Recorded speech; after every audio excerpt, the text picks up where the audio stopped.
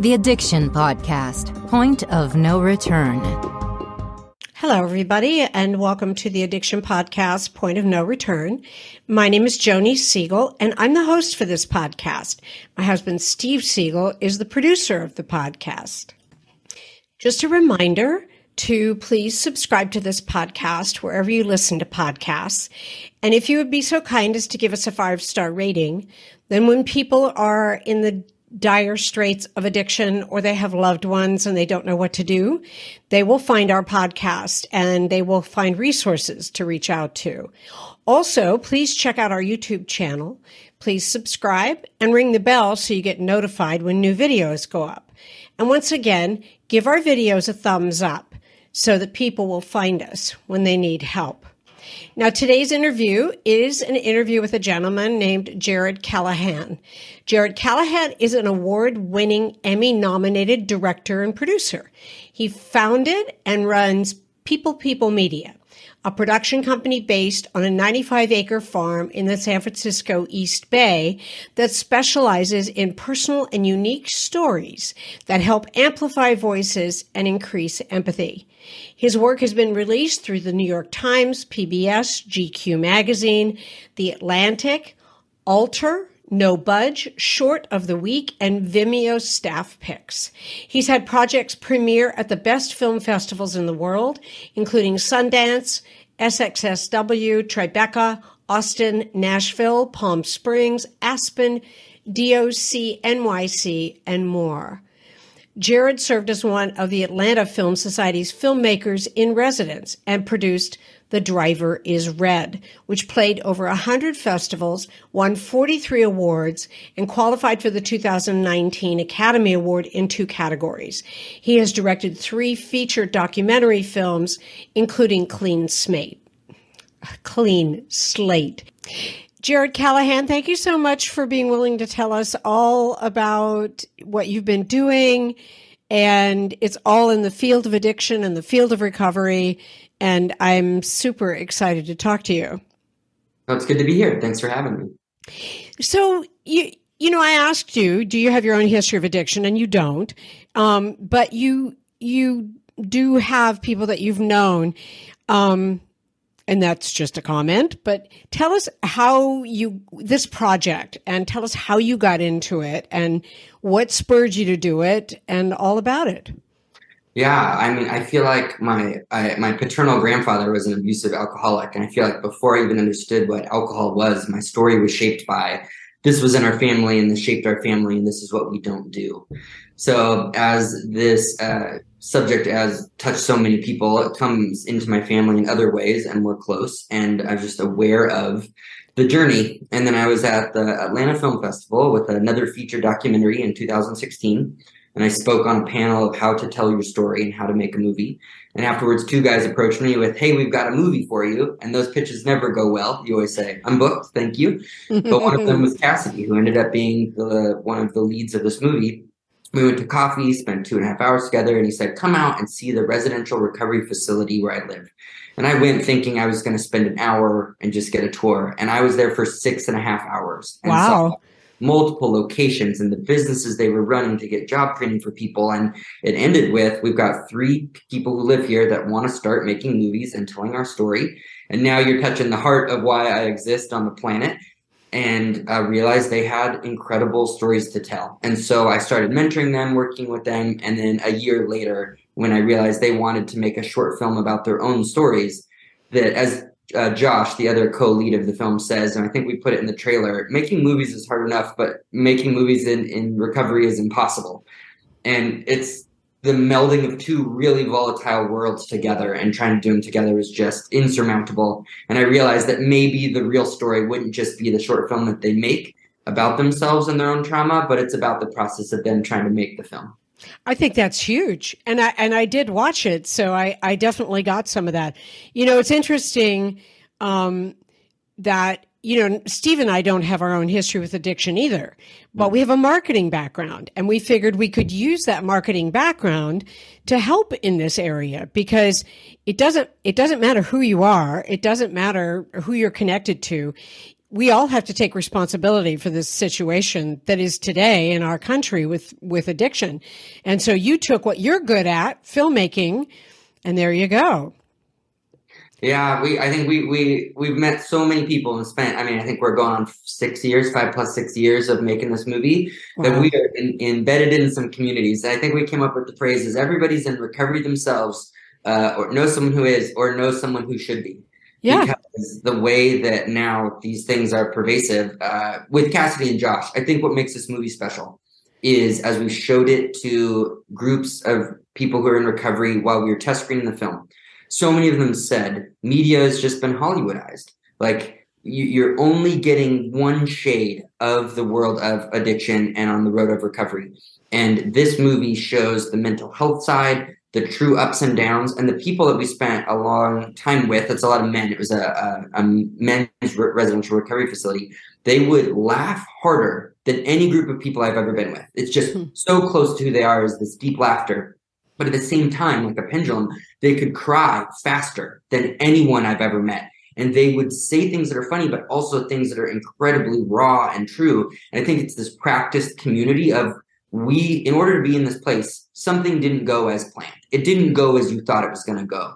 And there's this vulnerability that's required in order to have a genuine experience at this recovery facility. And people wouldn't. People would shine it on or try and get away with not. And those are the people who would keep coming back because they either needed it to survive or were court mandated, was a lot of the dynamic at this facility that we were at. But it's a really special community. And this film, the way that Josh and Cassidy are so honest with their journey, it's really resonating with the people that have seen the film so far. That's awesome. So you said it's taken like 6 years to put it together? Yeah, it's going on. Yeah. I'm so excited that in December, the film came out to a limited theatrical run and is now on all of the common places where you could buy content online. So I'm excited that it's out in big ways now.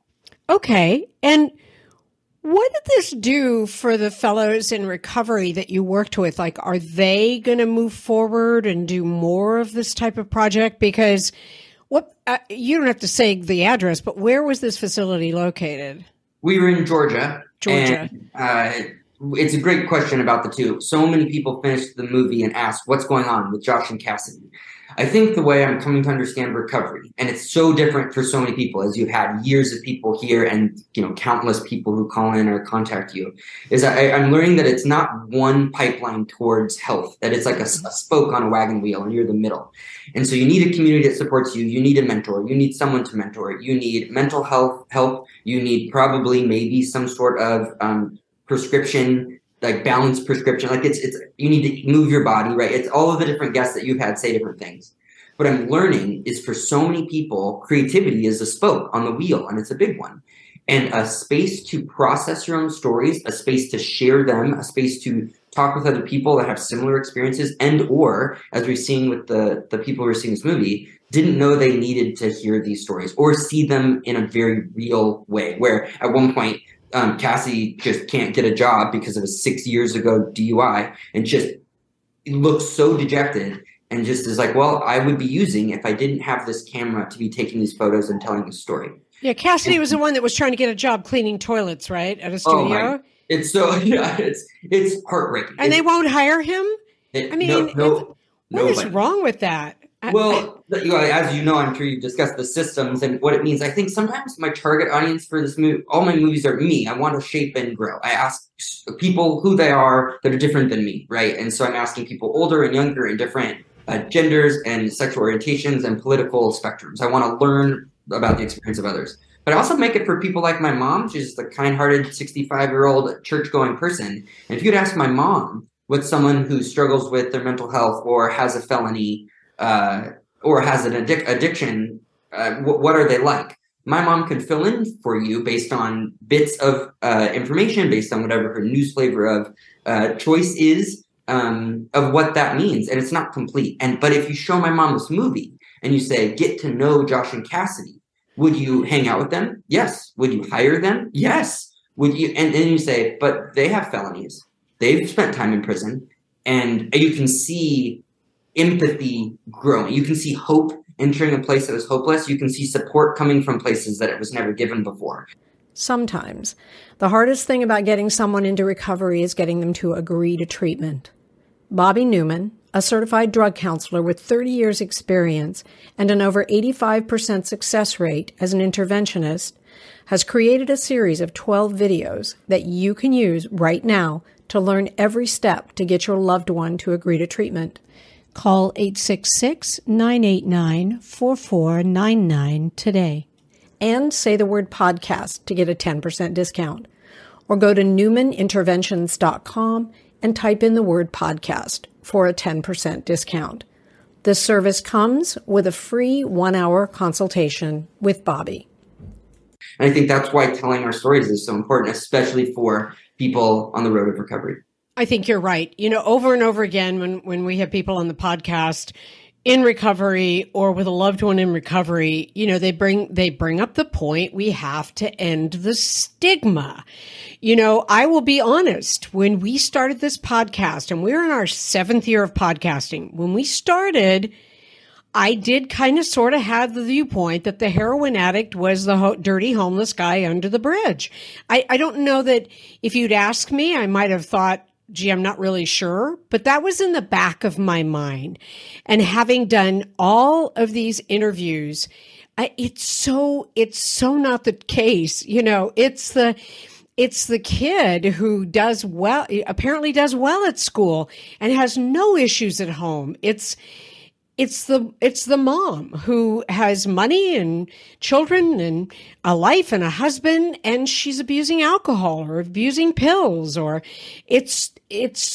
and what your film does is what we try and do when people tell us stories, that we have to overcome the stigma, and people have to realize, like when a homeless guy's on the street corner asking you for money, you can ignore it.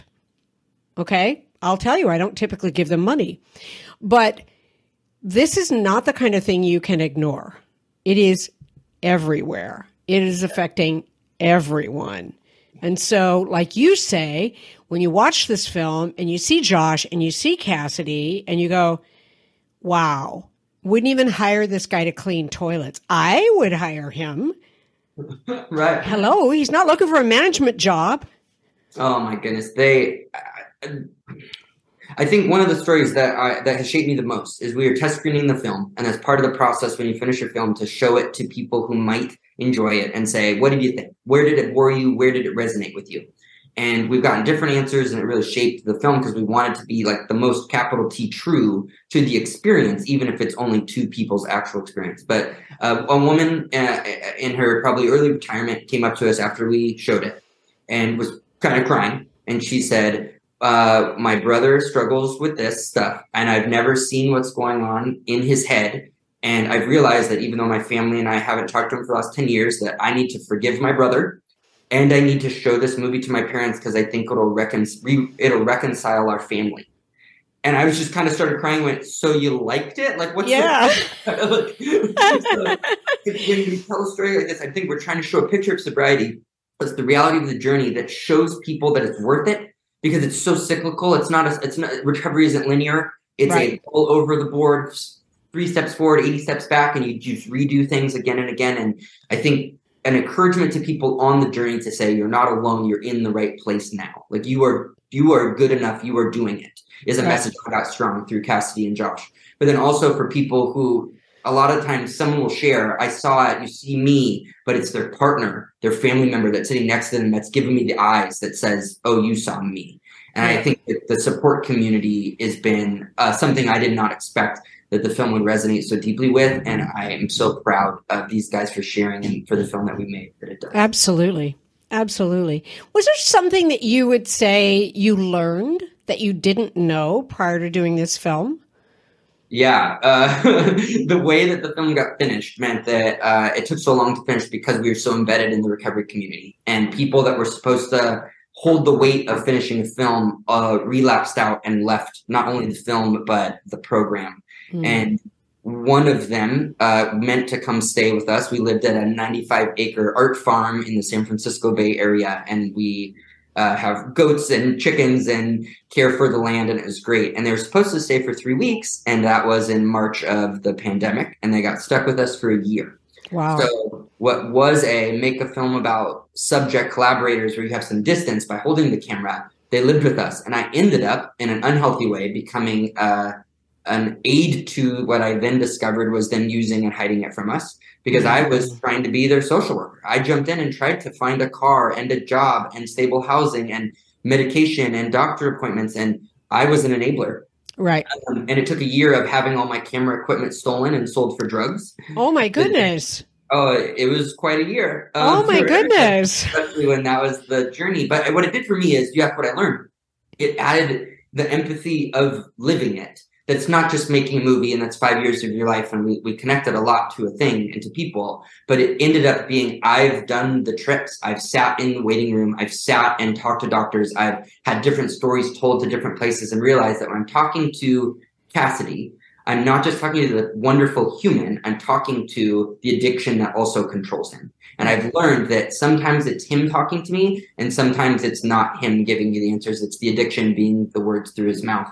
And I think that gave me both the incredible soft heart empathy to stay in this world, and also boundaries and learning what it means to, as these guys both tell the story of their family that had to cut them off to show tough love so they could finally realize they were hitting a rock bottom and get sober for themselves and not just shine on and go mad, go guilt, go what are all the emotions they could throw at you and then me to get what they needed, which was that day a fix, like he just nothing was going to stop him from getting that. And I was also then pulverized in the process. So working on the film gave me more than just the outcome of the film, but I think that experience, we're still editing the film at the time, I think you can feel that in the way that this film got made that feels so different than so many other pieces of media that deal with mental health and recovery. Yeah.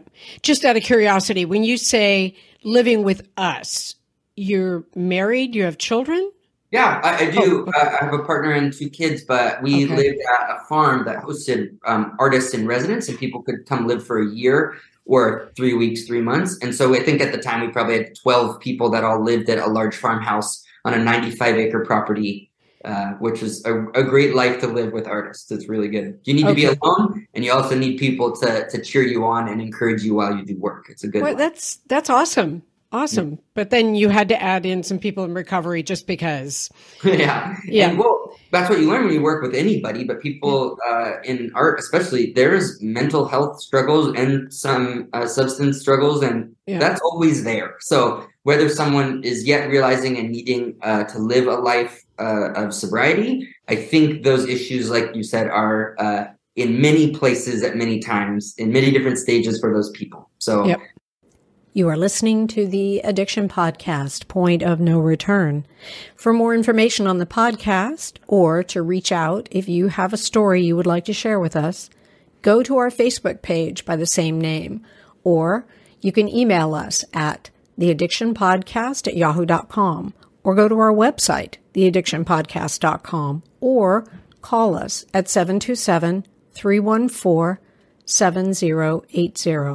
And please remember to subscribe to our podcast wherever you listen to podcasts and give us a 5-star review.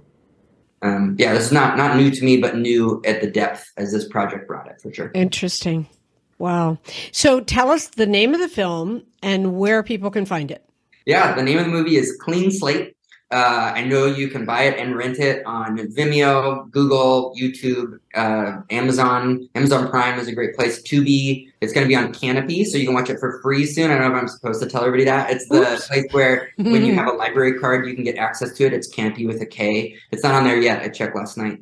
But it's all the places where if you want to watch it now, it's probably $2.99 to rent somewhere. But really watch it, and then it's not just post about it or whatever people say that. It's just tell one person who's the person that either needs to see you in a different way or has a family member that they need the encouragement. Clean Slate is a special thing to watch. Very, very good point. And what's next for you? What are you working on? I am still hosting artists at Heirloom East Bay. It's the name of the farm. So we're hosting a writers retreat in March where writers come and work together and encourage, but also then get to feed the chickens, which is great. We are making a narrative film. It's about a 2-hander. It's about a woman with Alzheimer's and her young caretaker who's trying to figure out his place in the world and how much they both need each other. So right now we're just touching our toe into the world of Alzheimer's care and living with Alzheimer's, and wow, already it's shaping me, and it's quite a life. So I was going to say another major issue that we're facing in this country. Take a smaller bite, a bite that maybe you can chew. We need to learn, but we get one life, and these are the stories that are important to tell. And we're trying to do the same thing as we did for recovery: is what are the ways that that's just used as a plot device in movies, and how do you flesh it in a way that humanizes everybody who's involved with the world? So. Yep. I think you might want to do an animated film about unicorns next. I'm just saying, Jared. I don't know. We'll probably tell a trauma story of how a unicorn has been ostracized because they're horned and they don't know their place. No. Anyway, I make light, but I really appreciate the work you did on this film. And I think, I would urge our viewers and listeners to find the movie Clean Slate by Jared Callahan and watch it, because it's very educational. And I think that it will give you more of an understanding and a perspective of what people go through in recovery. We have people on all the time who talk about it, but this is just a little bit more actually seeing it and seeing what it's like. Jared, thank you for talking to us today, and thank you for making this film. I think it's huge. My pleasure. Thanks for the work you do and the conversations you have. We're doing the same thing. You got to talk about it. People got to see it. And this is one step in the right direction of health, for sure. Absolutely. Thank you. So once again, that was Jared Callahan, and the film is Clean Slate. And it really does follow these men in recovery and will give you more of an idea of what people go through. Because, once again, I know it's very easy for those of us who have never been addicted to say, just stop and don't go back. And it's easy. It's not easy. It's never easy. And so watch Clean Slate. We'll come back again with another interview, and hopefully we can interview one of the people in the film. We're looking forward to that. We'll be back again. You have been listening to the Addiction Podcast, Point of No Return. For more information, reach out to us on Facebook or go to www.theaddictionpodcast.com. Our email is theaddictionpodcast@yahoo.com.